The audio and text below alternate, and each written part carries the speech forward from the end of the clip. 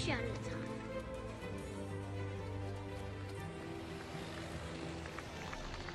Welcome back to the Enjoy the Walk podcast, ladies and gentlemen. We've had some incredible guests over the past couple weeks, Dante, and I think we're going to keep the ball rolling into this week with just some really great stories, really great guests, really great dives into golf technology, golf shoes, and golf influencing, golf YouTube pages, golf vlogs.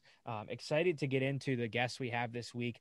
Today's show is the founder of SQAIRZ, Rob Winkskovich, and Terry. I'm just going to call him Terry because you'll find out who later, but all he needs is Terry as an introduction.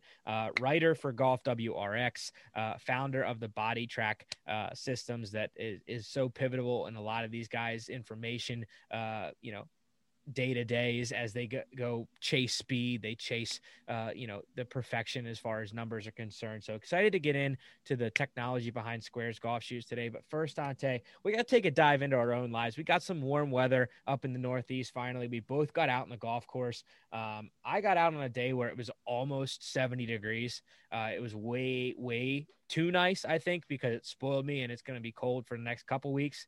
It was a tease. You got out as well. I'm excited to see how the game is for both of us. I did get out. Unfortunately, I know the day you're talking about, Thursday, was absolutely amazing. I mean, it was pushing, low 70s, which was crazy. We got a nice, huge heat wave. Course was packed. I was all like, our guys, a lot of our guys can, they have flexible schedules. Unfortunately, I do not. They got a game going, so I was a little kind of salty, but I was thinking about, calling up the boss and being, not coming in, but I didn't. But I did get out. I got out on the windiest of days. I played yesterday, which was Sunday, dude. And of course, I played one of our reciprocals, Riverwinds, right on the Delaware River, right across from Philly. It's right across from the Philly airport, which is sick. So you just see all the planes flying in. You got the cargo port right there too. And I'm telling you what, once we got to the holes right after 13, the remaining holes were all on the water. It was all into the wind except for the 18. Set the stage for us a little bit because you talked about this. I saw you and Steve, our buddy Steve DiCarlo, assistant pro over at Rum Point, talking about it in the group checks today. You had a good round going till you hit the windy holes. Did you figure something out with the swing before you kind of got the crap kicked out of you? No, I mean, I've been doing, playing whatever nice days I can. Now that it's getting lighter out, staying lighter out later, I've been getting out and just, smacking a couple balls around, playing a couple holes, and just mainly I've been doing a lot of mirror work, just really kind of just that's really all that's been, I guess you can say, my practice per se, with the swing. So I just went out. I was just excited. I was playing with my buddies for a couple bucks, kind of some bragging rights. And next thing I know, I'm like, all right, it's going to be a windy day. I'm just like not going to think too much of it. Score's really not out of the question. It's fairly warm. I mean, I was like, yeah, it'll be a little bit of test to see how well I can do with the wind, because I knew it was going to be 30-mile-an-hour gusts and plus.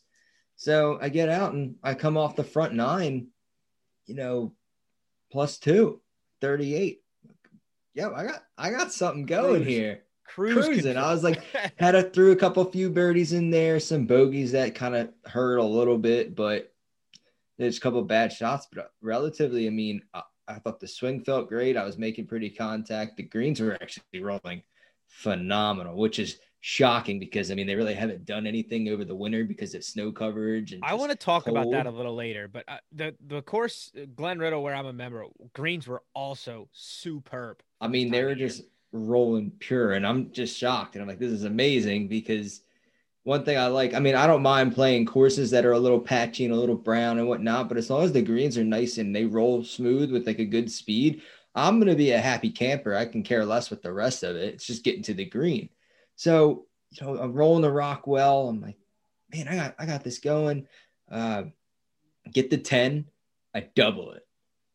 Shit. Because that's like when the wind started to kick it in, because you got closer to the water. And I'm like, oh shit. That's because I like chunk hooked one into the water. Like there's like a little pond off into the left. I was just trying to lay up because the wind was dead into our face. 30 miles an hour. It's like, all right, get to 11, easy birdie opportunity. Just like, I don't know, stubbed my putt. I was pissed about that, but whatever. And then came off a birdie, or no, came off a par, then par. I was like, okay, cool.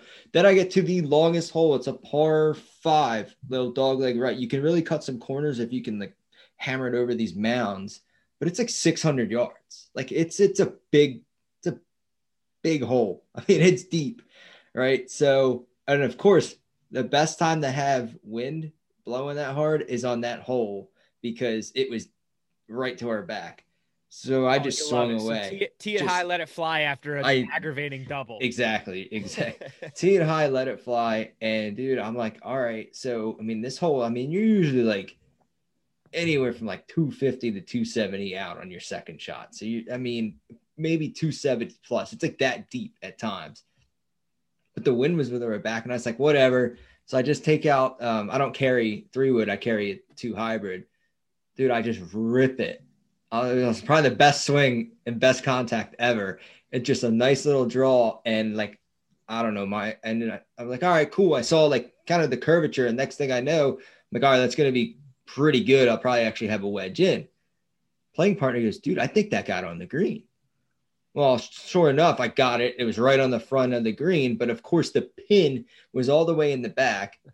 Then I'm like, of course, out of all days, the pin's going to be in the back the day I actually get it there in 2, because normally I don't. I blast the putt because I had to go up like 2 levels, like 2 tiers. I was like, what the hell? I was pissed. Next thing I know, I'm like, all right. I was like, just get it back. Don't 3-putt par, because that's just going to be absolute. I mean, I have like a good like 12-footer. I pull it. I'm like, shit. So here we go. I'm watching this ball roll, right? And it just, fades off to the left, but it's right by. I mean, I had the right speed. So you're pin high. Pin high. Dude, the wind came in, knocked the ball in the whole birdie. I was like, let's go. So, wow. So I'm 3 over total through 13, right? I'm like, dang. I was like, all right, like, this is great. Like, I have a hell of a round going for the conditions that we were in. So the golf gods knew you stole one there. Yeah. I'm like there. And then I'm like, wow, these guys are actually giving me a break, because I normally don't play this well when I get in the wind, because it becomes a mental thing. And then you're judging clubs, like what kind of shot do I want to hit? And here we go. And now we get to the real test. We're coming on. I was like, this is going to be a tough test, because you got to play 14, 15, 16, 17, all on the water. And 17 is that par 3 downhill. It's like 110 yards, and it's island green. It's their signature hole, and I hate it.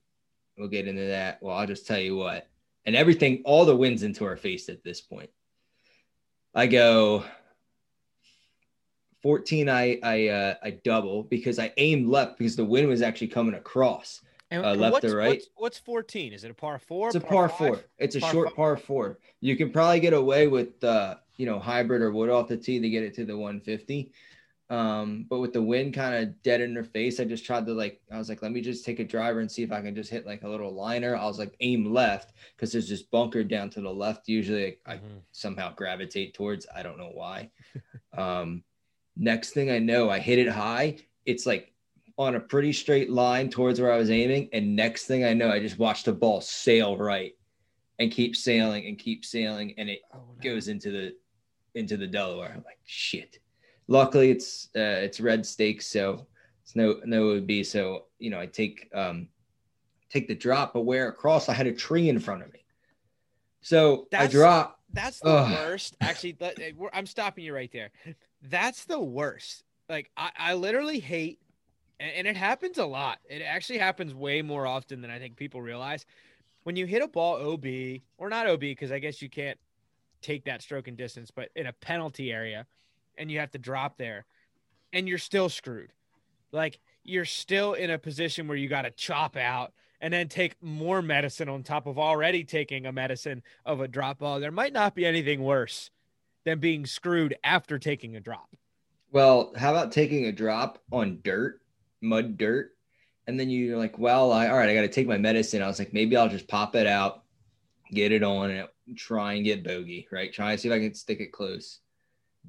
Well, I drop it in on mud and I take a clean wedge out just to get it around the tree so I can try and wedge it close. Well, next thing I know, all this dirt pops up in the air. And of course, guess what? The wind's blowing into us and it just comes right into my face. And I just got dirt all over my face. It's, you get the grittiness in the teeth and Oh yeah. it's like, And you're crunching on it for the next 20, 30 minutes. I was like, oh man. I was like, here we go. It's like, shit. And this is like a very gettable, like the green's actually very tough because it's kind of almost, imagine like a septic tank in the middle, but popped up out of the ground in the middle of the green. And it's just like this giant bubble. Like that's how the green is. And it all fades back to front. And it's like a pain in the ass. I know the green's tough, but I mean, it's a gettable, like you can easily have a birdie chance regardless. That's like, it's a relatively short hole. Mm-hmm. Cool. Double. Great. Get to the next hole, par 3, right? Pretty short par, 150, 140, 150, dead in the wind, club up a couple, goes up. I come up way short. Bogey. Oh, God. Here we go. So what are you sitting at now? You were +2, right? +2. I was +3 going into that. Then I was +5. Then I bogeyed the par 3, 15th. So that's what, +6. I'm like, great, here we go. Then the wheels on the bus are falling off, falling off, falling off. Then we get to after the par 3, we get this. It's another short par 4, which I mean, if the longer hitters, like on a good windy day, wind to your back, I mean, you can pretty get near close to driving the green. I was like, all right, well, I'm not pulling driver again because usually I take iron or hybrid off the tee and I get myself inside the 150. So I'm sitting here. I'm like, all right, cool. So I was like, I'm pulling out the hybrid again. I'm trying to keep it low. Well, I come up short left. Then I try to hit a punch shot, came up left again, bogeyed that hole. Get to the signature par 3. Now, this is like the famous hole in the course. I mean, it's downhill significantly. Right off the Delaware, right? Right off the Delaware. It's right in this cove. You can see the Riverwinds restaurant across. In the summertime, it's really nice because anybody who likes to boat, all the boaters, they all, park their boats and, drop the anchor. I feel like it's very reminiscent of the PGA tournament out in Texas where they had the river right along this drivable par 4 and everyone boats up and they party all day long. Like if there was a PGA event at Riverwinds, this would be the party boat hole. That would be, I mean, you see some pretty nice boats that these guys, that people have. And it's like a huge party because anytime you get up, when you pull up to the tee, I mean, music's blasting, especially in the summertime, you can hear them. They're having a blast and whatnot. It's a cool spot too, because again, when you look out into the river, you see the Philly airport and you just see all the planes flying in, which is cool. Right. So, I mean, the wind's coming off so when we get there, the wind's actually kind of, now it feels like it's coming off like right. So if I'm looking at the green, the wind's coming, it's not truly in. It's kind of coming like, into your face, but it's like a crosswind at the same time.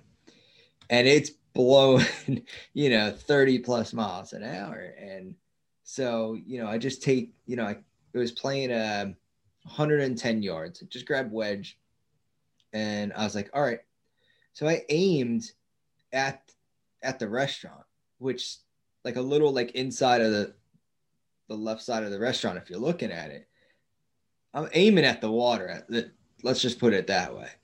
So I just hit this punch shot into it. And next thing you know, you just see the ball out and it just sails left. And I just fly the green. I'm in like this hazard junk. And I decide to just end up, it's in a hazard area, but since you can play out of it, I said, screw it. I mean, I was moving logs and shit just to get it out of the way. You were full survival mode at this point. And I'm like, all right. And like at that point, I had to hit pitch up a hill and then it all flirted back down. Well, let's just say I ended up tripling that hole. Ooh. Yep. And then Yeah, I was steamed. And with one hole to go, there's no coming back from that. No, I just I got up to the 18th tee and just I just ripped it. I mean, it's a pretty Anger management easy. had set in by then. Yeah. I try to keep my cool as much as possible. I just walked away. And I ended up getting I ended up getting like 50 yards within the green. I pitch up, pitch it long, and three putt for bogey. I said I quit. I was like, I'm done. This game sucked. So I went from like +3 to plus who knows, but it wasn't the best finishing couple of holes. But I mean, that's river winds for you. And if the wind's blowing, it'll get you if you are not a wind player. Dude, it's crazy to me, man. The way you and Steve both describe river winds, like if it's dead, it's a super easy course. If the wind's up, like good luck breaking 90. It's crazy to me that wind can have that much effect. I've never been up there on the Delaware River and played, but I imagine it's very similar to Rum Point down here, right off the bay in Assateague Island. If the wind gets up, this course is a absolute beast. If it's dead out, it's easy. You can shoot, couple under par. Exactly. Nobody's business. But that's what makes it so fun, right? Like you're cruising along, you think you're having like a great day, first time out, like seriously out, first couple times out, I guess, this year, and you're feeling good about the game, and then it just beats you in. We're gonna talk about Bryson and Lee Westwood a little bit later in the podcast, but I can only imagine that's what they felt like hitting the back nine of the players this past weekend. Yeah. Golf's got a funny way of humbling you pretty quick. And that's the beauty of the game. And, at this time, day and age, like you said, you get out a couple times if you're lucky, especially where we're at. And you kind of appreciate that. Wow, I can go out and do this during this time. I mean, it's March. There's times it was February and January was kind of somewhat nice. And you're like, it's the first 3 months of the year. We shouldn't be playing. Exactly. And you go out and I was actually pleased with, besides, getting to that point and kind of really dealing with the win of where I was able to take my game and, playing every now and then. This is a game where you need to get out 3 times a week, I think. There was one thing from when I played this past Thursday that I realized, holy crap, it actually does pay off to kind of pick something up every day or every other day. I've been picking up the putter a lot. Just in my apartment, I have that little birdie ball putting green, little 3 foot wide, 8 feet, 10 feet long or whatever. Boy, did it pay off to just hit like 20, 30 putts a day and get comfortable with the putter in my hand. Because I always feel like that's the first thing that goes. And that's the number one reason I got the birdie ball is because, I know we're in a climate we're in. I don't get out all the time. If there's one thing I can constantly work on, it's going to be my putting. And I've struggled with that over the years. And chipping. If I noticed too, if I didn't get it on the green in reg, I had to rely on my short game. Right? And like this early in the season, it feels weird. Uncomfortable, yippy. I was hitting kind of like those. I was taking, one club up just in case if I like chunked it and missed it, just so I can get that chunk and run. Yeah. But it was, I agree. I kind of want to invest in one of those putting mats too, because I think that that's crucial because okay, cool. Like you go out, like you swing stiff a little bit. Mm-hmm. You haven't really been practicing about contact and all that, and you kind of can slap it around a little bit, but you can still manage to score if you're doing that if the flat stick's hot. So for sure, that's yeah. And I mean that's why I think it's been so pivotal for me. Like when I started playing out at Riddle this Thursday, we played a Stableford system. So we're qualifying for the state team events, and that's how we're qualifying is everybody goes out and plays with someone else who's qualifying, and you play it on a point system. So, I mean, your number matters basically at the end of the day, but pars were 2 points, birdies were 4 points, and eagles were 6 points or something like that. Bogey was 0 points. Double bogey was like -1 point or something. Yeah, we usually play like a modified, but it's 4 3 2 1 0 -1. Yeah, and then just pick up after triple or something. 100%. And the reason I said I think this putting came in so handy, I made a lot of par putts. I made a lot of putts that if I didn't make were 0 points, but instead I got those 2 points and ended up racking up close to like 22 points throughout the whole round. So pretty happy with the way I played. I think the warm weather obviously always helps with that. I wasn't freezing my chaps off. I was, kind of comfortable. I was in short sleeves at a good point during the day. Wrapped it up, with a little pullover as it got cooler in the evening on like 16, 17, 18. But most of the day felt pretty good. And I was, I was so excited to be in short sleeves. Like, you have no idea. I was wearing pants, but I was so excited to be in short sleeves. I just I want warm weather, and I want it back for good. But speaking of state team events, you guys are gearing up at Running Deer for A, B, and C team, right? You guys have 3 or 4 teams this year. We actually we had so much interest that we got a 4th team. So we have, A, B, C, D, 1, 2, 3, 4, however you want to say that. That's so awesome. It's exciting because a lot of the guys so we got kind of like our blue group and our other group called the Hack Brigade, as they like to call themselves, kind of a white, middle T, and then, kind of like back T, middle back T, blue T group, right? We got our white T and blue T group. Usually the blue T guys are all like the 1st and 2nd team. A lot of the, scratch plus handicap, low digits. And then like your whites are like the low to mid, high, like the 9s and 10s and up to like there's some 18s and whatnot. But all these guys like to compete. They want to compete. I mean, they go out, and that's why we play in these groups, is because they want to enjoy themselves. They want to have a good time. It's great camaraderie, but at the same time, they all want to do well, and they all want to focus, and they all want to play a game. It's like, it's a collective game, right? Yeah. It's not, and there's individual matches within, but it's an overall kind of tournament setup style every week. Well, that's awesome. That's what I like about it too, right? Because in this Stableford, like kind of setup we were playing, it was obviously myself and my quote unquote partner that I was riding with that was, part of the Stableford. But then the other 2 guys we were playing with, also playing the Stableford with us, were like, all right, what else are we playing on the side? Because there's never anything else that, you can't just play one thing. You got to have some sort of side bet, cart versus cart, A versus B player or whatever. We ended up playing a little Nassau, so a front back overall, and had some fun with those guys. I ended up actually giving up $7 throughout the whole day because of a net 10 that played like a net or a gross 2, if that makes sense. He had a hell of a day. Hate to see it. He had a hell of a day. He net 5. He net 5'd us all day, if that makes sense. So he made 5 for 4s all day long, 4s for 3s. He was a bogey making machine, which put him in position to make a lot of pars and skate out some really good holes. But that's like, I have mixed feelings with the handicap system, but at the same time, that's what makes it fun. That's what makes it, it's cool. Exactly why the handicap system's set up, right? To make that fun. If he goes out there and he's just who he is without the handicap system, I beat his shit all day long. All the time. Or my partner beats his shit all day long. But it made it fun. It made it competitive. And the overall match, because of his handicap, came down to the last hole.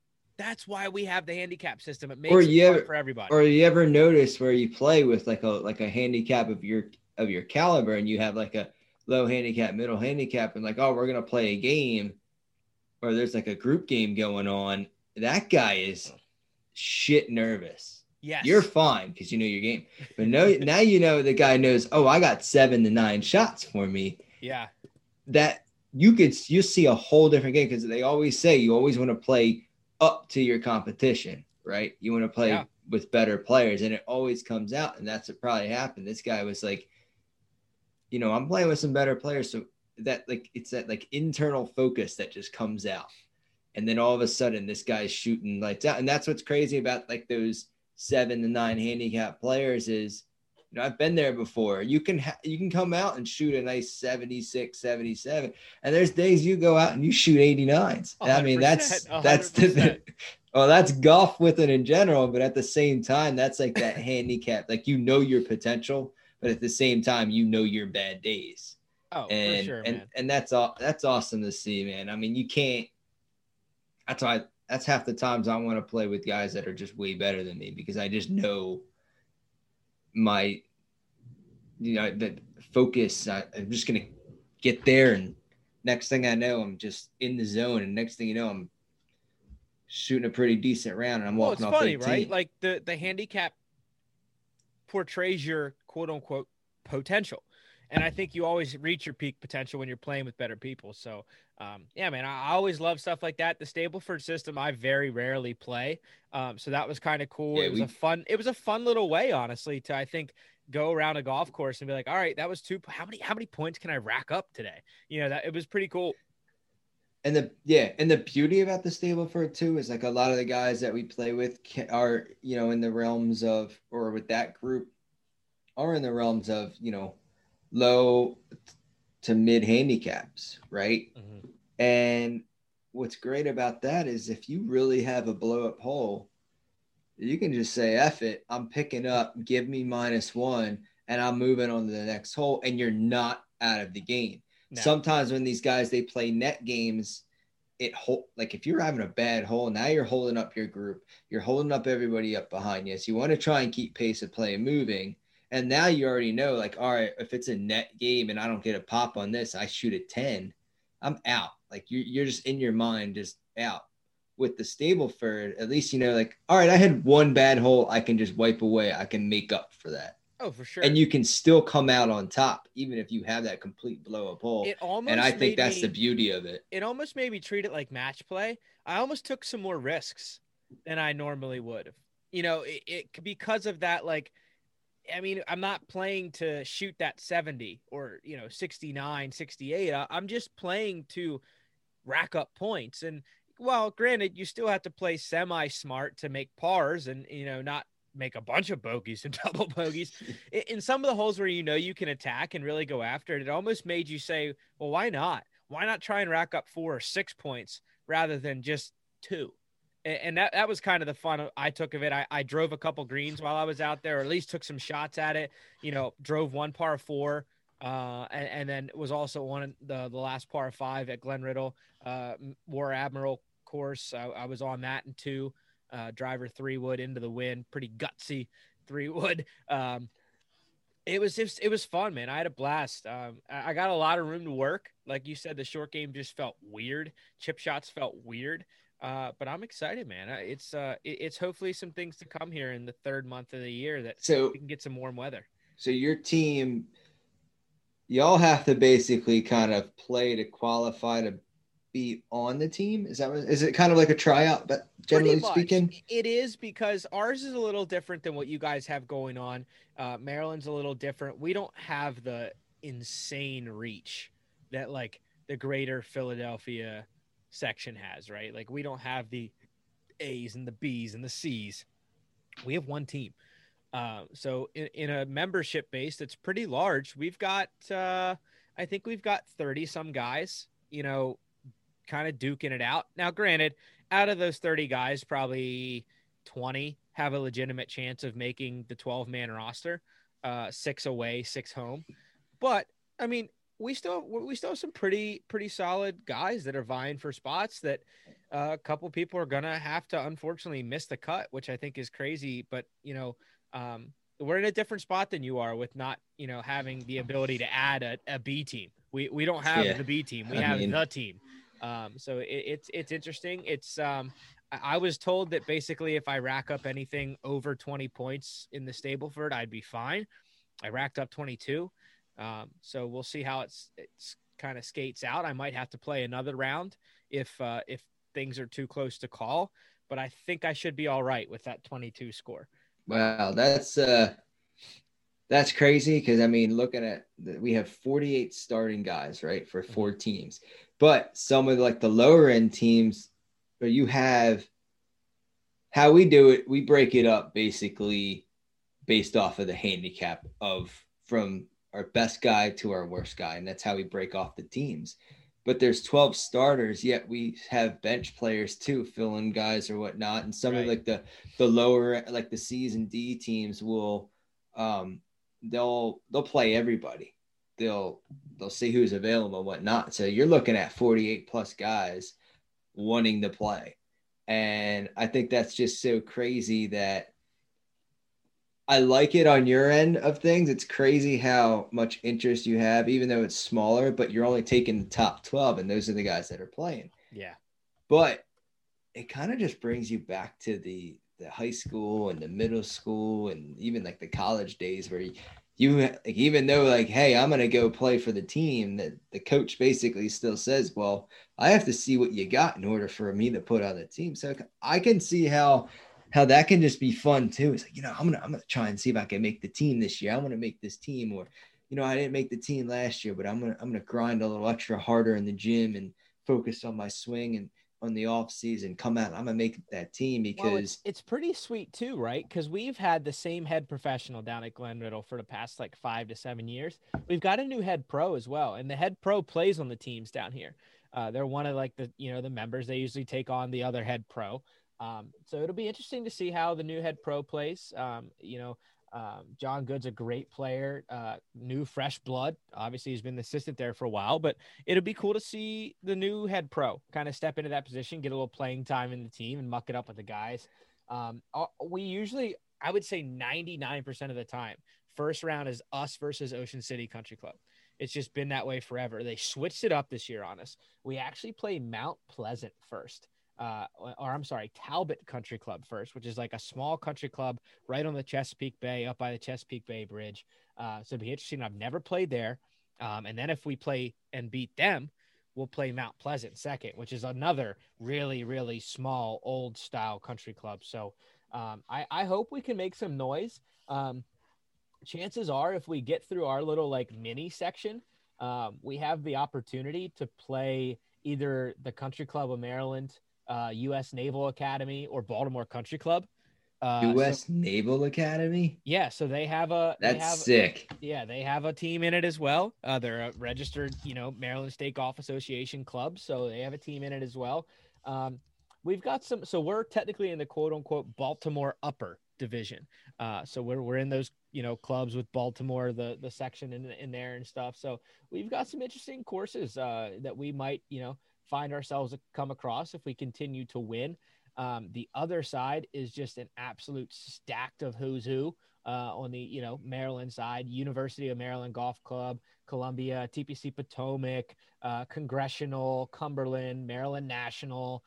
You've got some heavy hitters on the other side, the quote unquote Washington side of the bracket. Yeah. So you've got some heavy hitters over there. I've played with a couple guys in this that are still on the state team that made it to the semifinals one year. They went and played Congressional. They got to play Congressional. So we'd have to make it to the finals, and Congressional would have to make it to the finals for us to play there. But again, I would be pumped to just make it out of our division and get into some pretty cool courses across the bridge. That'd be a lot of fun. I think it'd be a fun goal for us this year. Yeah, that's the beauty of it too, is, you're out there competing, you're throwing your course on your shoulders, you're showing them like what your course is all about. And half of it is just the excitement of being able to play courses that you may not even be able to get your foot in the door. And one low key thing that I love, now I didn't have this at the old course I was a member at, but this course, I know the membership pays collectively for the state team to wear like matching gear. Like they get like embroidered gear down at Glen Riddle for their state team. So it's a deal at Glen Riddle to be a part of the state team, because it's just one team. So I'm excited to see what gear we get. I don't know who we're going to be outfitted by, but I know in the past they've had like full legitimate like Adidas gear. So I'm going to walk away from this with some fresh gear, I do believe. So that's pretty excited. Even if we go one and done, then I'm going to get some fresh gear out of the deal. Yeah, that's yeah, you can't beat that. That's pretty dope. No, Love you cannot. Speaking of fresh gear, guys, you guys can go to www.enjoythewalkpod.com to check out our latest fresh gear. We've got the single strap hoodies that I'm wearing right now, the Single Strap Society hoodies. We've also got some pretty fresh merch coming out, Dante, I'd say on for our Masters releases. April 1st, we're going to be coming out with all the latest Masters gear. Currently on the website is just all of our Single Strap Society stuff. The Enjoy the Walk OG Big Chest logo t-shirts are still there, as well as some of the original hats. So guys, go check that out. www.enjoythewalkpod.com. And you can also check out Single Strap Society. You guys can sign up to be a member, whether it's the digital version or the physical version. $45 for the digital, $75 for the physical. Both get you a welcome kit that includes a 12-ounce logo cup, 3-inch sticker, 25 count Western Birch custom wooden tees, a Single Strap Society logo tour towel from Winston Collection, includes a Single Strap Society logo and our Enjoy the Walk badge logo, and access to members only merch as we go out throughout the year this year. And hopefully in the future, we're going to be doing some members only events as well as COVID kind of, subsides, and we get out to be able to hold some more events out on golf courses, out in the public. So guys, go check that out. Become a member today. Single Strap Society, brought to you by Enjoy the Walk podcast. So Dante, we've had the players this past week. JT took home the win, but we had a reminiscent final pairing, Bryson DeChambeau, Lee Westwood. Who do you want to dive into first? Do you want to dive into Bryson or do you want to dive into Lee? Because I think both of them have incredible stories and both have great storylines to talk about this past week. Oh man, it's like there's so much to talk about. One I do have to say that was such like a sneaky win by JT. It just came out of nowhere. My dad, you texted me actually and said JT took the lead. And then I texted my dad. I said, where's JT? He's got to be almost done. He's like, now he's one behind the leaders. I was like, I didn't even realize him and Doug Gim both. I didn't even realize both of them were just one grouping behind. I felt like when you said JT has the lead, and then I texted my dad about it, I felt like he had to have shot like 61. I felt like he was like 8 groups back, and it turns out he was only one back of the leaders. Well, nobody talked about him all week. No. And well, because I can see why, because it was back-to-back weeks of old school versus new school, if you want to per se. It was Bryson versus Lee Westwood, and which was obviously the talk of the town. I mean, it was awesome to see. I mean, you got this veteran golfer who, I guess you could say is kind of up there in the numbers and age, but not necessarily. But compared to the average of the tour, yes. And then you have this young guy in his mid-20s, just longest hitter on tour, taking long drive to the PGA, duking it out to see who's going to walk out with the trophy. I mean, and you hit the that's golf. That is what golf's all about. That's the beauty of what we play. We talked about the handicap system, bringing it together. It's the same on the PGA Tour. Lee Westwood's 47. He was number 1 in 2010. Bryson DeChambeau was winning like U.S. juniors in 2010. So to bring these two together and to battle it out, not once, but twice. When Bryson won 2 weeks ago, who did he battle out with? Lee freaking Westwood. I mean, you look at Lee Westwood, he's the grizzly old gray hair man now. He has transformed his body. He used to be pudgy, kind of overweight. He's still got that little bit of dad bod belly, but he's pretty stacked up top now too. You can't discount the fact that Lee Westwood's gone on a pretty good body transformation as well to get his game back in the mix. I want to talk about another guy too. When we're talking about Englishman, we're talking about Lee Westwood. Another guy who sat there at T5 at the end of the week, Paul Casey. He's brought his game back from the absolute depths to contend not only on the PGA Tour, he's contended on the European Tour. The race to Dubai, he had a say in coming down the stretch in 2020.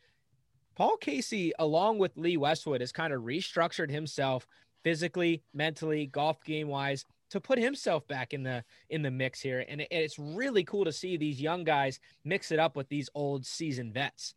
Yeah, and just kind of going back to what you're saying, to say Lee Westwood, the guy looks like he's put a lot of time into his swing, into his fitness and the biomechanics and kind of the kinesiology and everything that kind of was, I guess you could say, has been forgotten about in the early age of golf.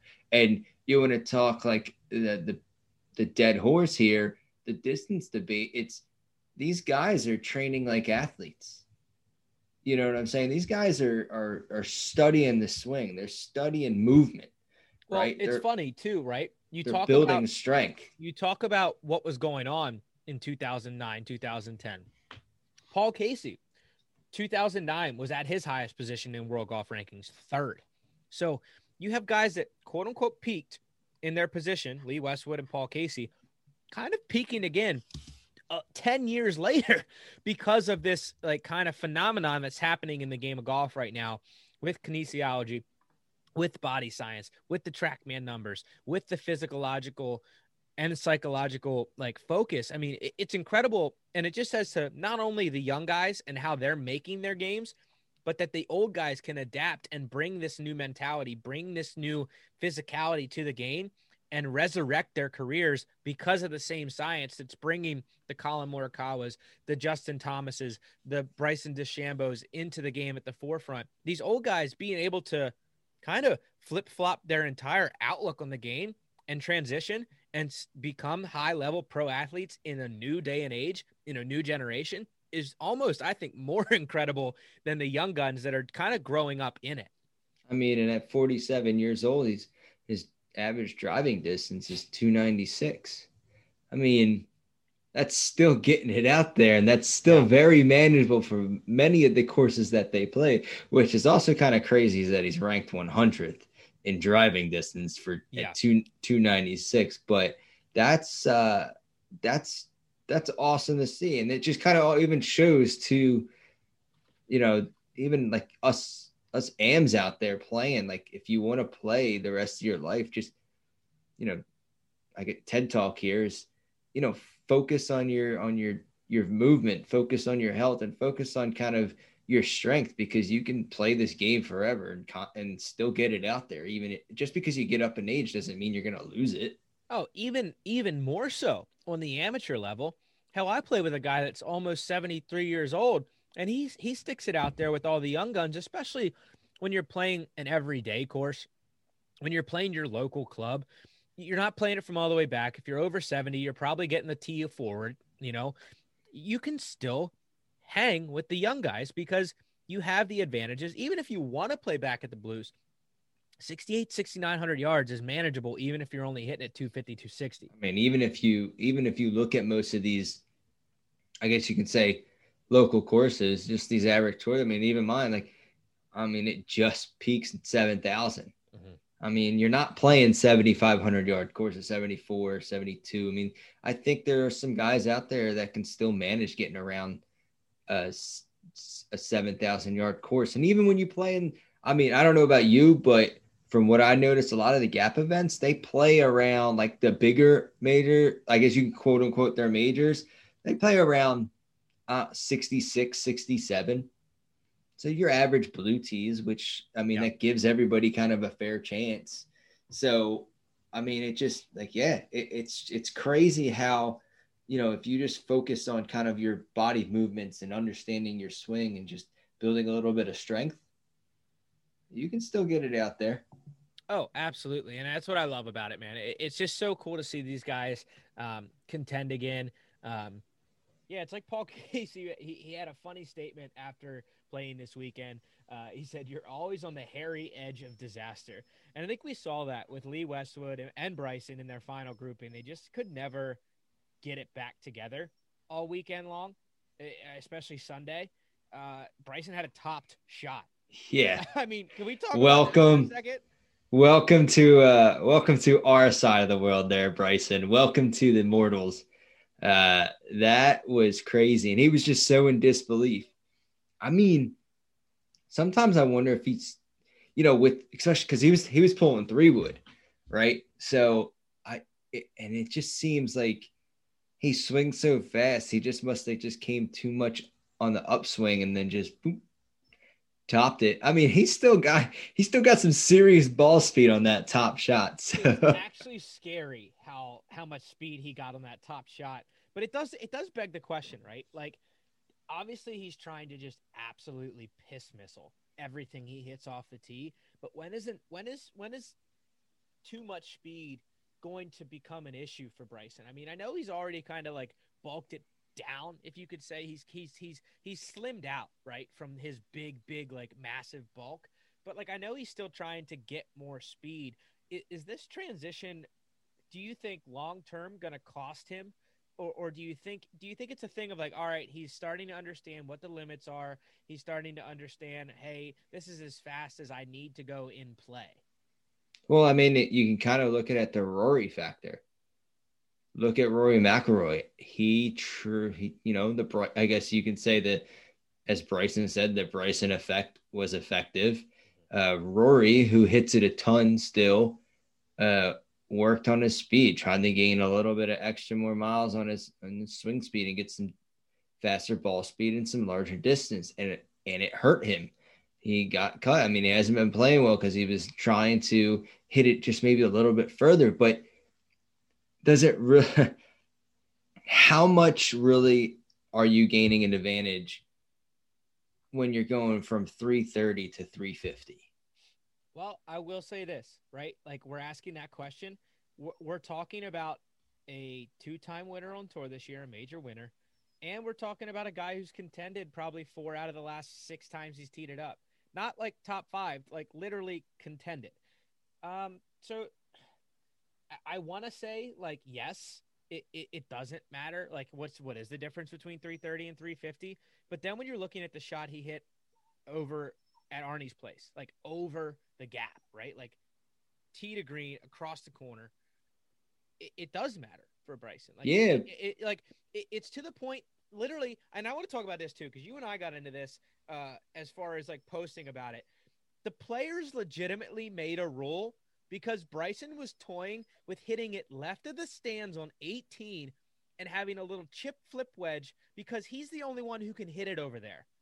Like, we're starting to see the tour make rules because Bryson hits it so damn far and thinks so far outside of the box. Yeah, that is yeah, but that's just like one person. Okay, cool. Yeah, but they're making rules because of that. Yeah, that's ridiculous. Right? Because isn't golf about creativity? Isn't it about painting a picture? Isn't it about thinking outside of the box? There is nothing worse than an in-course out of bounds from any person who's ever played tournament golf. There's nothing worse than Bubba played a course not too long ago. I don't remember the name of it, but he went through the trees. The fairway went straight ahead of him, and he aimed like 60 degrees right and cut it through the trees up, back, and around to cut the corner. So, I mean, Bubba hits it a mile. He's cutting corners. But I just think it's the media hype pushing Bryson's game to a different level because actually, if you go back to Arnie's place, yeah, Bryson cleared it like 370, but they're saying Rory took a tighter line. Correct. Rory took a more aggressive line. So that's where I can okay, so Rory took the more aggressive line, just cleared it, and it rolled out to, I don't know, 340, 350. And he was sitting pretty with the flip wedge into the green. Bryson's deep and had to basically punch out. So again, that kind of brings back how much of an effective difference will 330 to 350 really be. I mean, if you're sitting there struggling to have control of the ball and you're shooting 79s, 80s, you're going to get cut. Oh, so if your game is actually like solid, where like 330 is your max, you're in the fairway and you're sticking them close, and now you're shooting 65, 64. That's what I think we're seeing right now is Bryson's comfortable with it. We talked about this months ago, that he was swinging so fast and there was so much hype around him because he was swinging so fast in his off weeks, whatever, in his training sessions, because his new normal now is faster than his normal was 3 months ago. And I think that's what his big push was, is like, my normal is now incredibly fast, and it's incredibly advantageous to have the distance because I'm now hitting wedge and 9 irons instead of 6 and 7s. We talking normal as in if he just takes that smooth tempo swing? I mean, not even smooth tempo, but like if every person looks at it now and says, oh, wow, he's swinging fast. To him, his mind and his body, it's not that fast. Like, it looks fast. It registers fast. That's what I'm saying. But it's normal to him. Like, it's kind of about pushing the boundaries personally and mentally. It's kind of like watching Kyle Berkshire play his YouTube rounds. Like, the guy's got tons of speed, but he just goes out there and makes like a more controlled swing, and he's still hitting 9 irons like 190 yards. Correct. And that's what I'm getting at. I think we're seeing Bryson's new normal. right? Yeah. It's not going to go backwards from this. When people say, oh, he's got to tone it down, this is his tone down. Inside the I mean, ropes is his tone down. if There's you, times where he can get after it like he did, put his arms up real big like a big burly man. He got after that one. Don't get that me was, wrong. I'll admit that was actually kind of cool to see because the fans were back and they were cheering him on, and it probably got his like adrenaline flowing. And because that scenario, and this is what I was going to get to, that scenario right there. I mean, he was so set up to just take that because you saw him. He was like kind of dancing on his feet. He was doing the Berkshire a little bit. He was getting himself pumped up. Yeah. That's a long drive swing right there. I mean, that's that. If you notice, next time you watch Bryson play, if you're there or you can catch kind of, if he's in a featured group or whatnot, and you can watch him kind of all the shots. If you actually focus, the PGA, they love the hypeness, right? They love that. They love the energy. They love the excitement because that brings in viewers, right? That's like, oh my gosh, I think Bryson's about to bomb it over like 370. He's not, like you said, he's not swinging like that all the time. That's just in that scenario. If you watch him throughout the round, he's actually just taking like a smooth tempo swing. But again, the speed that we know is like how fast that is. Again, like you were saying, it's just his normal swing, just take a nice controlled swing.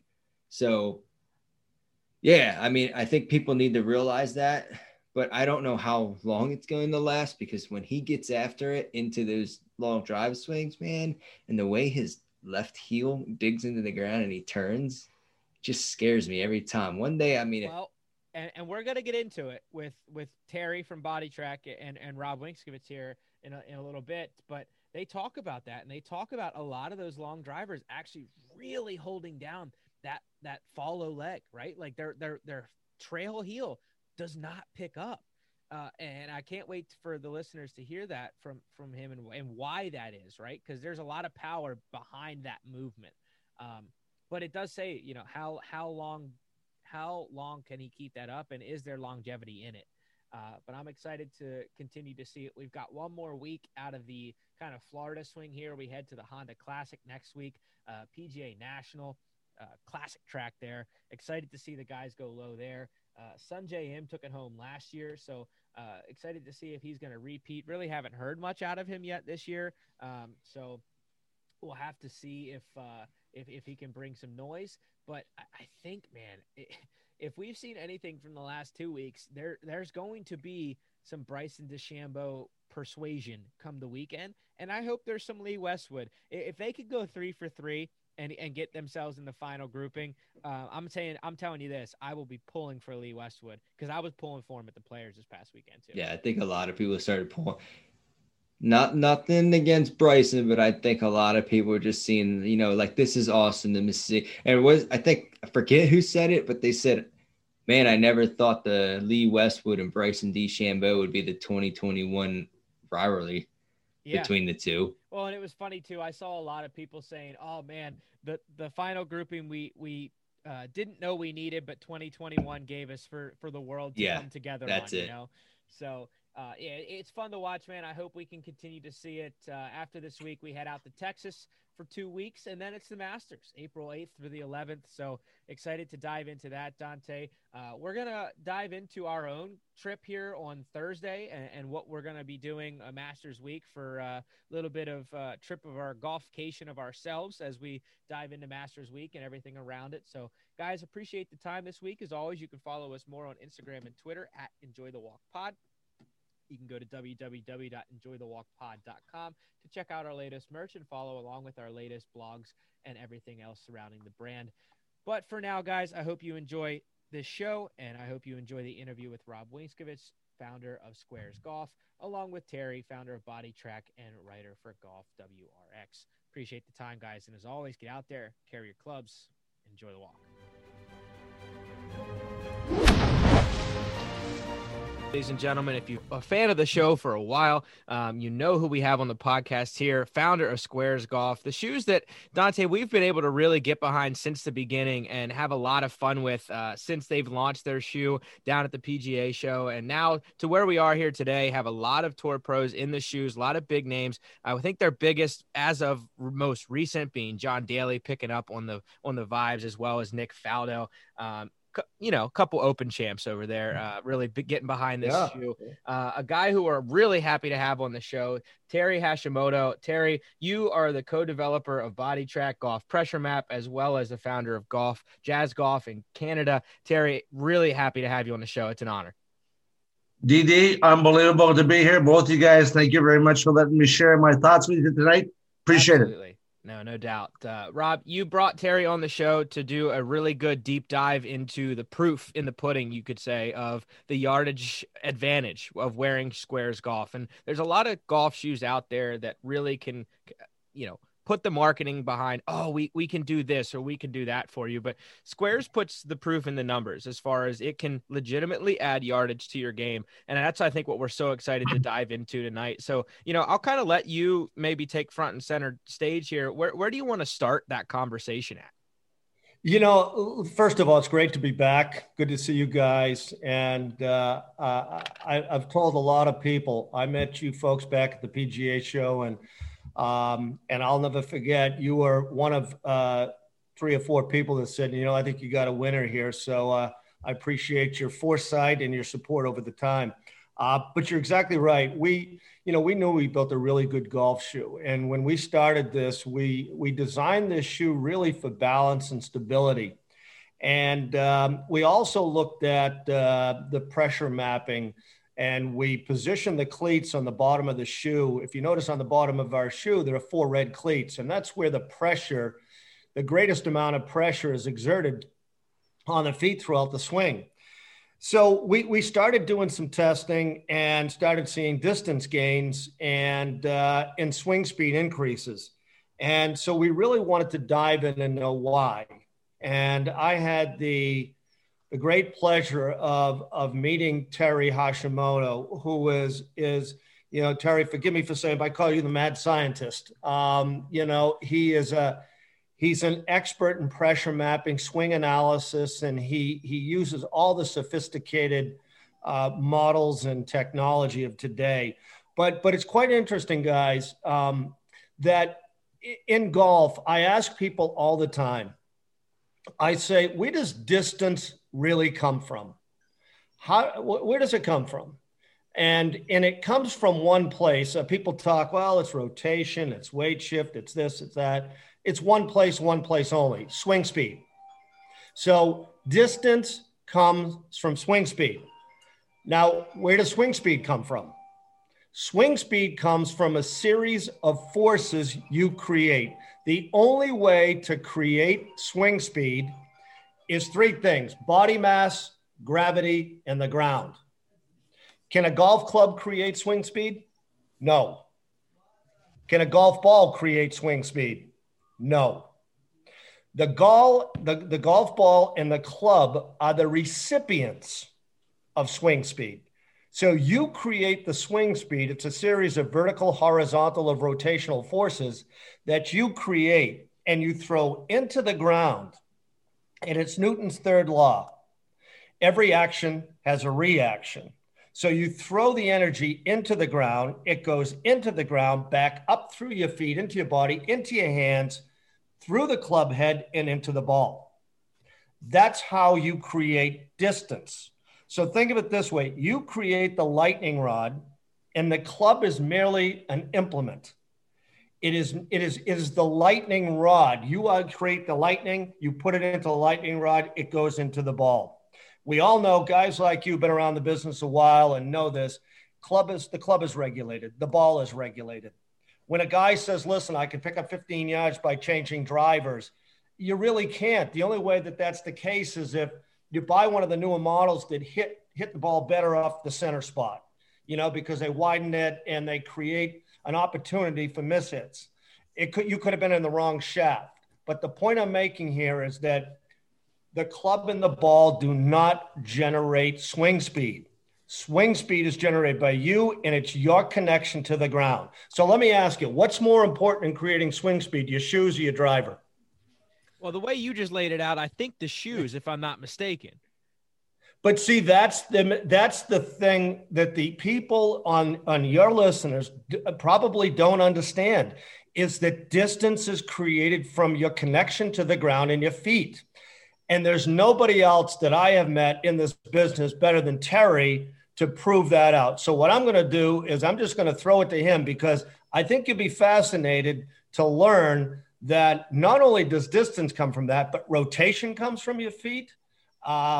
The balance and stability is critical to hitting the ball straight. So Terry, why don't you take it away? Dante, Dalton, you guys are boarders for real though, aren't you? I wish I could say I was a skateboarder. I'm definitely not, but I did do a good bit of snowboarding growing up. So I can tell that. So in and around 1929, a guy named Alex J. Morrison wrote a book called Centrifugal Golf. And in this book, he said, and he has an x-ray of a guy in toes curled upwards. And he says, to play golf well, it must properly be played between the ball of the foot and the heel, more or less. That's what he says. Well, Alex J. Morrison, he was Jack Grout's mentor. Do you know who Jack Grout was? I don't think I do. Let's educate the listeners, because I bet they. There's a guy named Jack Nicklaus before Tiger Wood. Alex J. Morrison was Jack's Grout mentor, and Jack Grout was Jack Nicklaus's coach.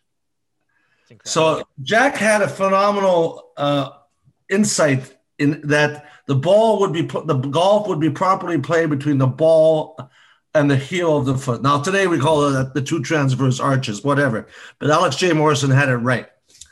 And the freedom in the toes allows the ankles to do their thing, to be the shock absorber and the propulsion system, and allow the hands to be free towards impacts. But I can tell you what we found, though. Would that be of interest to you? Yes. That would absolutely be adventurous. But before we jump into that, I do want to say, too, Rob, the way you laid out the distance debate versus, from driver to shoe makes 100% of sense. And I think, Dante, you and I talked about this when we first got the shoe. We kind of had this holy crap moment when we texted each other back and forth after wearing the shoes and was like, was it just warmer today, or was I hitting the ball farther? Because something, from the kind of, I'm just going to go, no other brands under the bus, but I'm just going to say I was wearing a sneaker style shoe, the worst. A lot of brands are out there. And I put these SQAIRZ on, played a full round, and I'm like, Dante, I think I was just hitting the ball better today, man. What was different? And he kind of said the same thing. Clubs were the ball was traveling further. And Terry, throwing it back to you. Why? Why is that? Because all right. So, well, the number one way to gain distance, the one thing that we see with pressure mapping is great players get pressure to the lead side early. They all do it. P2, P3, pressure's already moving forward. The very first thing that we measured with the SQAIRZ shoes was the contact surface area. And between the two arches, between the distal and the proximal transverse arches, which is the ball of the foot and where the ankle joins the foot, the SQAIRZ shoes had the greatest contact surface area out of any shoe that we had tested to date. It also had the center of gravity closer towards the midfoot and heel than any other shoe by almost to 2 inches. So it moved the pressure back into the heel. Now I'm going to ask you to do a very simple thing for me, Dalton and Dante. I want you to just stand up, and I want you to put your pressure all on your right toe. Are you right-handed golfers? Do me a favor. Can you do this for me? Golfers, and I'm going to say this as well. I'm going to take my mic with me. I'm going to tell the listeners. Okay, take your mic with you. If you're Come on, Dante. This is an interactive session. Come on, guys. Hold on. I gotta move the electronics around. If you're watching our YouTube, guys, check it out. Go to Enjoy the Walk Golf podcast on YouTube and check out the video. This is phenomenal content. Okay. So put all your pressure in your right toe, on the right toe. Now try to turn your hip and shoulders back. Are you restricted? Yes or no? 100%. Yes. All right. Put all your pressure in your trail heel, in your right heel. And are you less restricted on the way back? Yes. A lot. Absolutely. And exactly. Excuse me. Where does rotation come from then?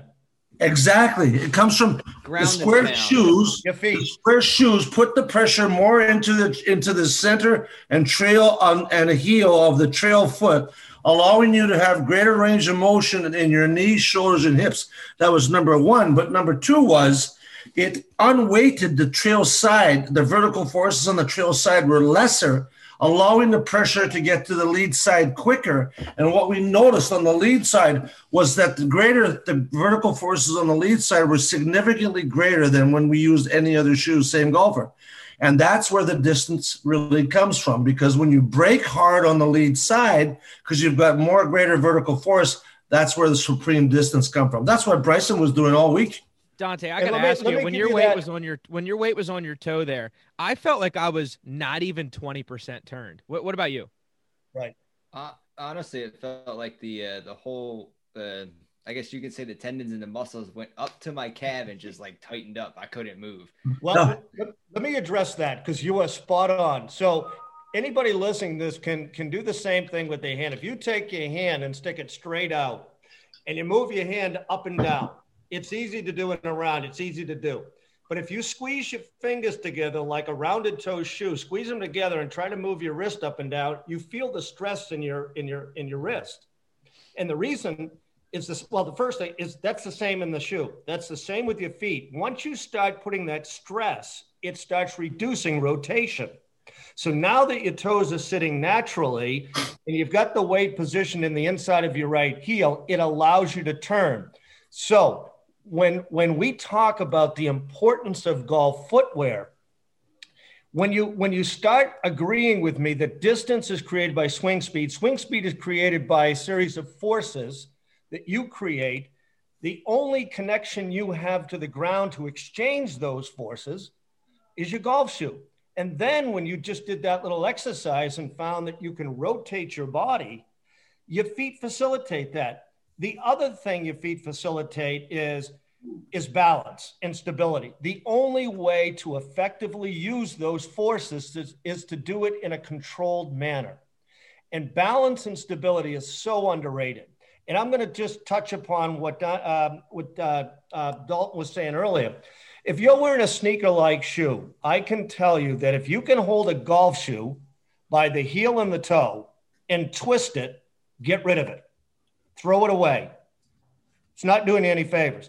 Now, if you take a sneaker-like shoe and on your trail side, you hold it and you squeeze it. Notice how I'm squeezing this and there's nothing in my shoe here and there's nothing coming out on the outsole here. It's not hanging over. But when you do it with a sneaker-like shoe, you squeeze it, it hangs over the outsole here, the midsole. And when you rotate back on your trail foot, it's going to want you to supinate. You're going to get so far outside of your right foot, you'll never be able to make it back. And therefore, your weight's going to stay on your right side. And if you hit a good shot, it's an aberration. Rob, the toes are the braking mechanism. Oh, go ahead, Terry. The toes are the brakes, the heels are the accelerators, the ankles are the shock absorbers, and the propulsion system. What Bob was talking about, I totally agree with. And the cool thing about the square shoes is that it allows you to keep the pressure on the inside of your trail heel better than any other shoe we've experienced. Thus, accelerating properly. If you accelerate through the toes, it's like driving down the highway with your toes with one foot on the brake. The top three pressure mapping problems in golf are, number one, too much pressure in the toes. Most people do that. Backing up in the irons for young kids. And old guys like me don't get to the lead side quick enough. What we saw with square shoes, after testing hundreds of golfers, literally over 100 golfers in the last 3 months, is that not only did it improve the trace, but we started looking at what metrics were involved. It increased the range of motion in the knees, shoulders, and hips. It kept the pressure more on the heels than any other shoe that we saw. It unweighted the trail side early, allowing the pressure to get to the lead side faster. And that, by the way, is the number one common denominator for all long hitters. And we saw distance gains that were really kind of foolish. They ranged from 10 to 25 yards in just irons. We saw ball speeds increase from 10 to 17 miles an hour easily. We saw range of motion in the hips and the shoulders go over 12 to 22%. I mean, some numbers, you got to be careful what you're publishing because you got to make sure that all your data is collected properly. And it's funny. We're very, very careful about this. But keep in mind, we keep a close eye on those numbers in the industry. Dante and I have had our fair share of run-ins with people who we've said, hey, those numbers don't quite look right. Why? Where else can this be seen? And I think you hit the nail on the head there. When it's such outstanding numbers, it's almost unfathomable at points. It's like, is that really the truth? And I think what's incredible with this is you've done the science, you've done the research, especially with your background in the body track motion industry. You know what to look for and what the rest of the industry looks like. And this seems to stand itself way far above the rest. Well, keep in mind, we did the original shoe testing pressure mapping system with another company before. So we had the advantage of being able to have an idea of what metrics to look for. When Bob gave me the opportunity, he actually told me, Terry, more or less, see what you can find, like shoot me down. And I didn't want to shoot him down, but I wanted to understand why was everybody getting distance gains? But the toes were really where it began. And I never want to forget that part of it, because it's the freedom in the toes that reduces the tension in the foot, that allows the pressure in the ground to go up through the entire body and free up the hands, which ultimately are responsible for connecting, increasing the club head speed. And Bob's done an unbelievable job, him and his team. These shoes are remarkable in 5 different specific ways. But my favorite is the ROM increase in the hips and the shoulders, because the pressure is more on the heel. And you guys did that very simple test. Anybody can understand that. And that is that's so important that it's underestimated how critical it is to have. Terry, let me add to that. And I think in addition, the range of motion improvement there is that, because we started with a more square toe, we're able to widen the base under the ball of the foot by 4 millimeters wider than any other golf shoe in the marketplace. Now, what does that mean? That means there's more surface area, more contact area on the bottom of your foot. So that means there's a much better balance and stability, but there's a better energy exchange. So you will efficiently throw the weight into the ground and efficiently transfer it back up. It's kind of like an ice skate versus a snowshoe. It's something that, because of the contact surface area, you're going to exchange energy more efficiently. And again, that's where distance comes from, is that energy exchange. And we all have heard it throughout our life in golf. It's called ground reaction force. Dante, the one thing I want to just point out, and I always keep forgetting to mention it, is that, confidence in golf is an incredible thing. How do you overrate confidence? And, I don't just deal with all professional golfers. I deal with sometimes, ranked novices. And when they start seeing distance gain benefits because of the shoes, they get more confidence. And what's really interesting is when we retest, sometimes the distance gains are way more significant, like in the second and third time when we retest, because their confidence is improving. I don't know how you measure that. Like, I personally would buy the shoes just because of the lacing patterns.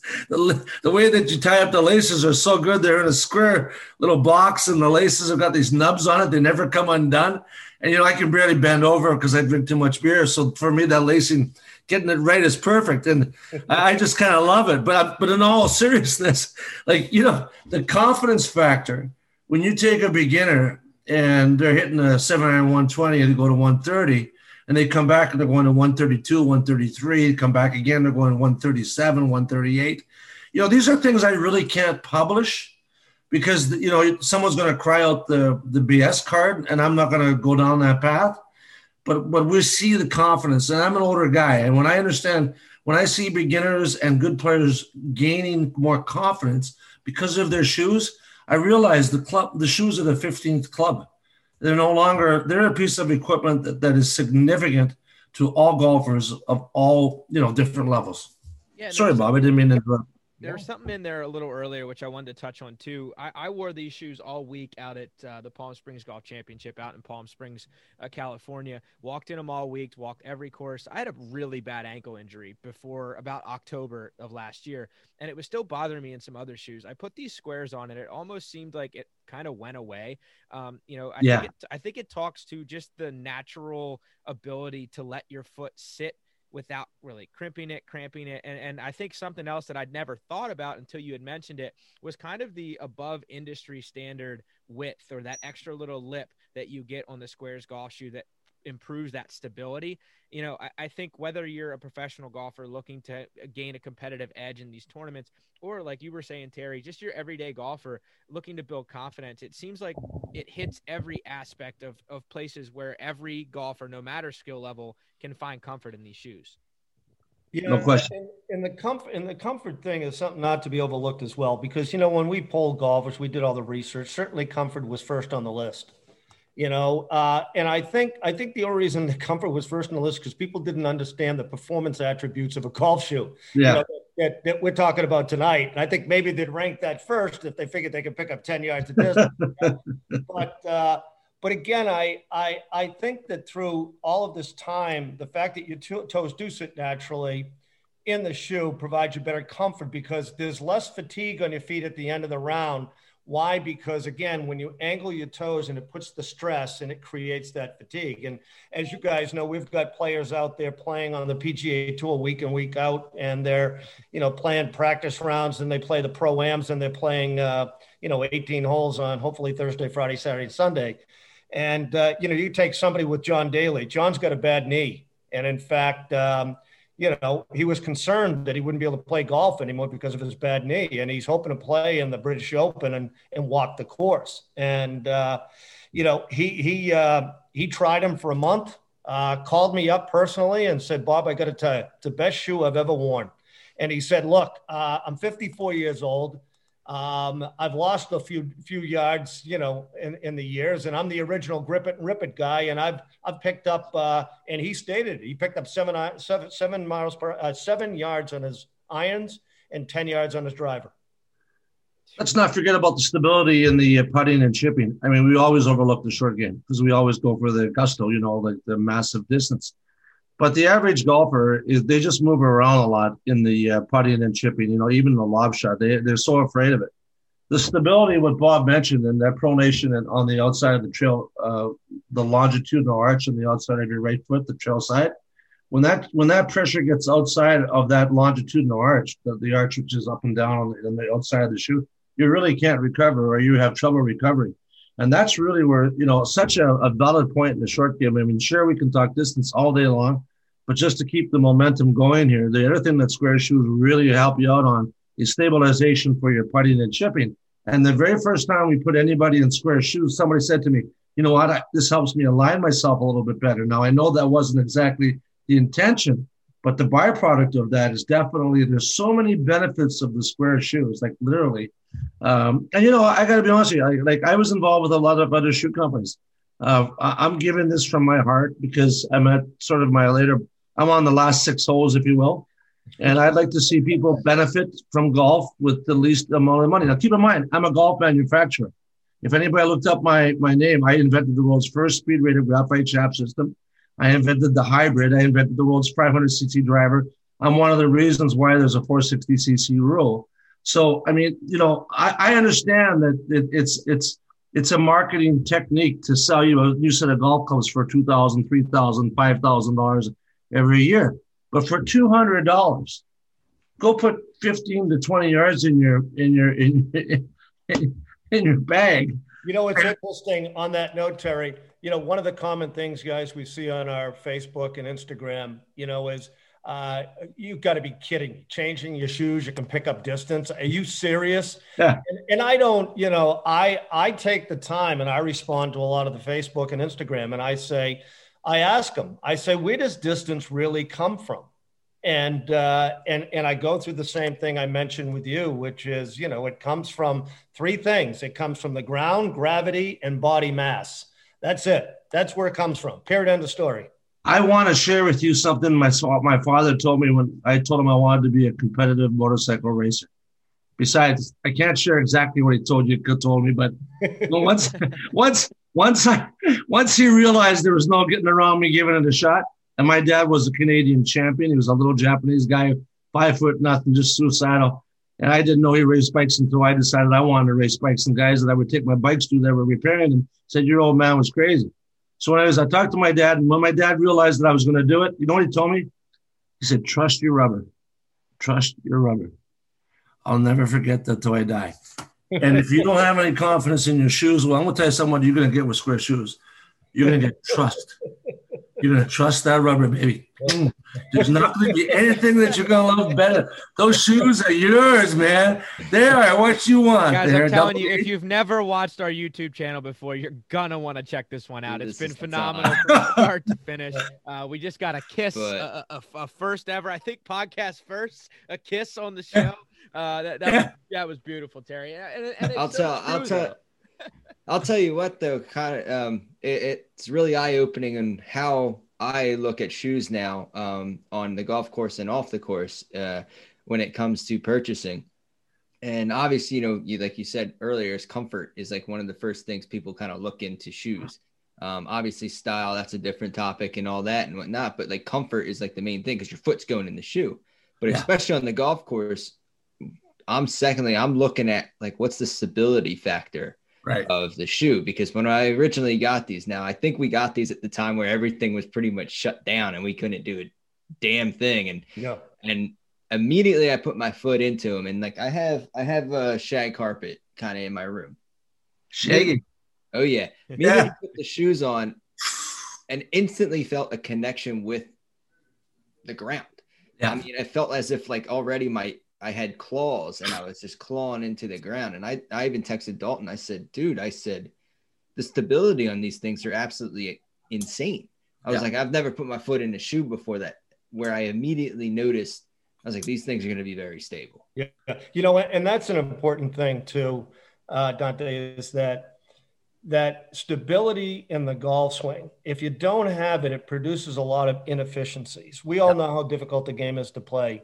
And what happens is it's trying to mitigate and eliminate or reduce, so to speak, the amount of inefficiencies that you produce into the golf swing. And that could be anything from taking it outside or weight shift or whatever it may be.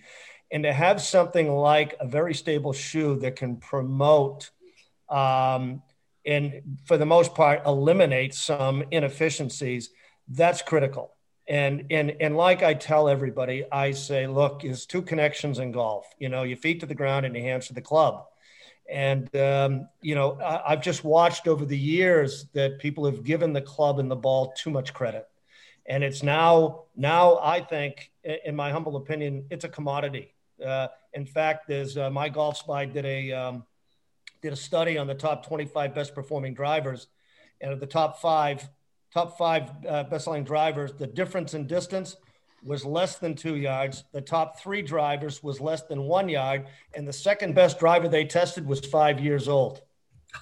I did see that, and it's a hilarious comparison to why these companies continue to force marketing on drivers when we all know something that they came out with in 2015, 2016 can hold head with some of the newer quote unquote technologies that we're seeing today. Well, even going off of that, if you just look at this past tournament, you look at Bryson, I mean, what he's done if you just look at the sole fact of, I guess you can say, ground and pound and using the force, like, that guy's generating so much speed, and you can just see he's driving his heels into the ground and really getting that ability to turn. And kind of goes back to what you were just saying there, Rob, and the fact that it's not, they put too much focus on the marketing on the equipment. He was using a driver from 2016. I texted Dalton that today. I said, dude, the driver he was using for was like 4 or 5 years ago. So how is that going to be a factor? Well, what's making him hitting a lot further? I mean, look at the way he's generating the speed for his game and 4 off the tee. Yeah, and a lot of these guys, they're working on the game from the waist down. They're working on creating it. So, you see a lot of these good golfers can generate about 1.5 times their body weight. So what does that mean? That means when you stand on the ground, if you're 200 pounds, you're giving 200 pounds into the ground, it's giving you back. Now, if you take and you swing the club down and you watch some of these better golfers like sit down and force the energy into the ground. And then as they're hitting the ball, when they make contact, they're up on their toes. Now, why is that? It's because they're throwing so much energy into the ground. It's lifting them back up. And they can create this. And so all the good guys today, the better or the longer hitters today, are looking at those type of kinetics. They're looking at body mass, which Bryson put on a lot of body mass, right? They're looking at gravity, and they're looking at the use of the ground. And you talk to any one of these great instructors that ever instructed these tour players, they'll tell you that Distance is created from the ground. It's all about the use of the ground. How many times have you guys heard somebody say the golf swing is built from the ground up or use the ground? That's what they mean. That's what this is all about. And that's what we're here to talk to people about is the shoes. The shoes make a difference in the golf swing. They create and help you create distance. Bryson was an early adopter of Body Trak. He used to use it when he was working with V1, and then his coach, Mike Shy, is a personal friend and a good guy, a tremendous fella. And, things changed, and he became friends with Kyle Berkshire, and Kyle Berkshire, one of his coaches is a guy named Steve Cox, and we've got all those guys' datas. And, they're very much what Bob was saying is they're using the ground, but they're doing it differently. Like the thing about both Berkshire and in particular, Bryson, their trail hill down is very low to the ground towards impact, but they are definitely pushing hard into the ground on the lead side. I saw a shot, the only shot that Bryson hit poor that I saw on the last round there. He supinated on his trail side, and it's because of the soft shoes that he's wearing. Now, once Bryson catches wind of SQAIRZ, I think he already knows about it because Mike Shy, I've already talked to him about it. He could pick up 10 more yards with the SQAIRZ shoes all day long. Now, Bryson, the trouble with him, he's making so much money endorsing that other product that they're using. He'd be foolish to do it. That 10 yards doesn't really matter to him because what's the difference between 340 and 350? But I'll tell you this. When somebody comes up behind Bryson and they're at 345 and he's 5 behind him, Bryson will ditch whatever shoes he's wearing and go to whatever shoes that will give him more distance. And that's the secret, the keys to SQAIRZ, because I've got more old guys like my age that played senior tour, that are playing champion tour golf, calling me, Terry, can you hook me up with Bob? Terry, can you hook me up with Bob? I'm saying, I'm not going to hook you up with Bob. He's a busy guy. He's got better things to do. A couple more yards. But they want the 10. But I'm telling you, I know exactly what Bryson's doing in Berkshire too, and they know it. They follow me whether they admit this shit or not. They follow me, and they know what I'm talking about. They get pressure to the lead side. They trap and clear it on the lead side. And if Bryson had if you had these shoes, you'd pick up 15, baby. 15, 1.5. But we're not giving you any money to use them because you can afford to buy them on your own. $200. Put the other guy's logo on it. We don't care. Terry tested, I think to date, over 100 golfers with these shoes, and he made them hit, 30 shots in his 7-iron and driver and their shoes, our shoes. And he's in every single case. Am I correct, Terry? Every single case. Every single case. But we do a lot of, I think the reason Bob and I get along so well is, I'm not just looking for, we're seeing absolute distance games. I'm sorry, but there's nothing else we're seeing.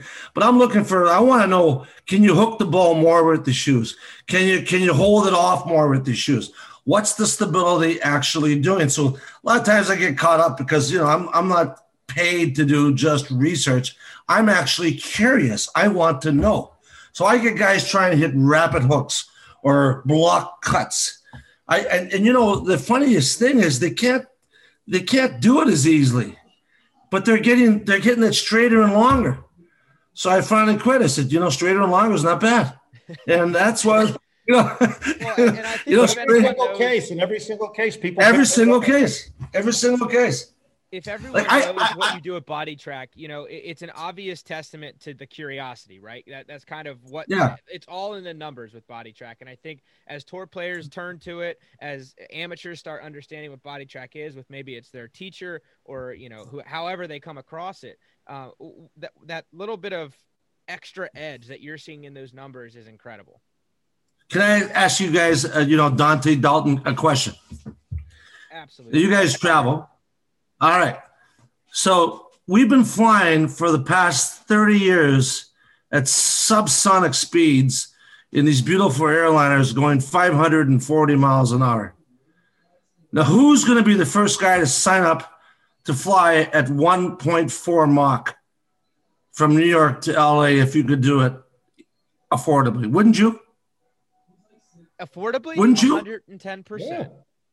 Well, this is affordable. And I'm taking you from the subsonic to the supersonic area, baby. Just get your brain around this, people. It's so easy. Spend 200 lousy bucks. Bob will give you your money back if you're not satisfied. What more do you want? And I'm going to back it up with the data, because we have seen nothing but distance gains and the extra control and support that you're going to get. And and Bob doesn't maybe want me to say this, but your putting and chipping is going to be beyond reproach, because most of you jerks that play golf out there move around like you got the yips naturally. These shoes keep you stable, baby. And when you're stable, you can putt and chip like demons. You just hit a special spot inside my soul. I do have the yips naturally. So there you go, brother. That's a fact. I've seen it. I've witnessed. Well, I'm not trying to, cause controversy. It's just that we're all so possessed on distance. I always tell people hitting ain't scoring. But with the square shoes, you get both. You get the distance and you get the scoring opportunity. In my day of building graphite shafts, I built the world's first filament wound graphite shaft with a company called Spiraltech, and we sold it to Graphalloy. Well, in my day, you had you either selected distance or accuracy. You could get a more flexible shaft, you go for distance. You want a heavy shaft, you go for accuracy, but one sacrificed the other. Nowadays, the way we make shafts is we can give you both distance and accuracy. And what's so cool about square shoes, we can now give you distance and stability for your short game. And the short game should never be overlooked, because if you can hit it 340, but you can't knock it onto the green from 90 yards out, guess what? Didn't do you any darn good. Square shoes gives you both. Well, I think it's incredible, right? When you talk about performance in a shoe, who talks about it also aids your short game and putting, right? And no other brand can even start to put that in the conversation, I think, whereas kind of like the mic drop of the whole scenario. Yes, we can talk about yardage. Yes, you can talk about stability. One shoe might have one shoe might have the other, but SQAIRZ kind of has that all and then some. Terry, I mean, you've done a phenomenal job of putting the pieces together for us tonight, as far as where the science comes from, where's the numbers at, why is it there, and how does it help, man? It's been an absolute pleasure having you on the show this evening. Dalton, love it, man. And Dante, you guys are cool, super cool dudes. I'm going to go golfing with you, and we're going to have a lot of fun. Bob, we can do it all, Terry. We can do it all, brothers. Rob, awesome. I really appreciate you, man, as well, just giving us the opportunity to get this out to our listeners. You guys have some really cool new releases out, which I want to focus on a little bit as well, and kind of just put the focus back on where people can get the shoes and where people can follow along to some of the high-profile folks that have signed with SQAIRZ over the past few months since we have you on last. Yeah, so you're exactly right. We're launching this month. We're launching a special limited edition Sir Nick Faldo shoe that's for his 3 wins at Augusta. That's limited edition. We're launching at the end of this month 3 new models of SQAIRZ that are more athletic looking, 3 new colors. We're also doing a program with Colt Ford in the country music world, and we're calling that Country Soul. And on the side of the shoe, it's got some really cool things, guitars and musical notes. And we designed this with Colt Ford and several of the country music folks, and it really looks cool. Then we're also doing what we call America's Soul, which is a USA. And we're working with John Daly and his charity, Heart of a Lion, along with Major Ed Paluto. And Major Ed came from Folds of Honor. And this money, for every pair sold, we're going to, on the American Sold and Country Sold, donate money to their charity, which goes to veterans, first responders, and Boys and Girls Clubs, as well as St. Jude's. So we're really proud of that. We're excited for that. And then the thing that I happen to be most excited about is the ladies model. We're launching a brand new ladies model the end of April, and this will be the first ever women's performance golf shoe. We call it Freedom. So we're really excited. We got a big year ahead of us. That's incredible. And jumping into the women's market like that, I can only imagine is going to just send shockwaves, not only in the amateur realm, but in the professional realm as well. I can't wait to see who jumps on ship there as well. Guys, it's been an absolute pleasure. We've, as this podcast, have absolutely just had nothing but enjoyment and excitement for the brand as it's grown over the past year. And I can only imagine with the things you're talking about laying out in 2021, it's going to be another phenomenal year for you guys. I'm really excited to see the continued growth. It's been an absolute blast. It's been really a pleasure. It's a pleasure working with you guys, and appreciate your continued support. Oh, it's our pleasure. I think Dante and I both, anytime we play together, are always going to wear the squares, and I might hide his squares on him if I'm playing him in a match.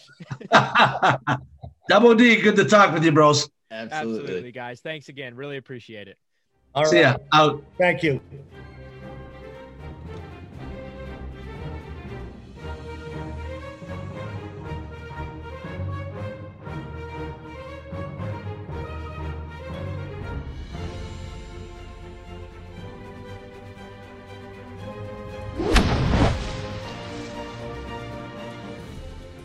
That's the stuff. One shot at a time.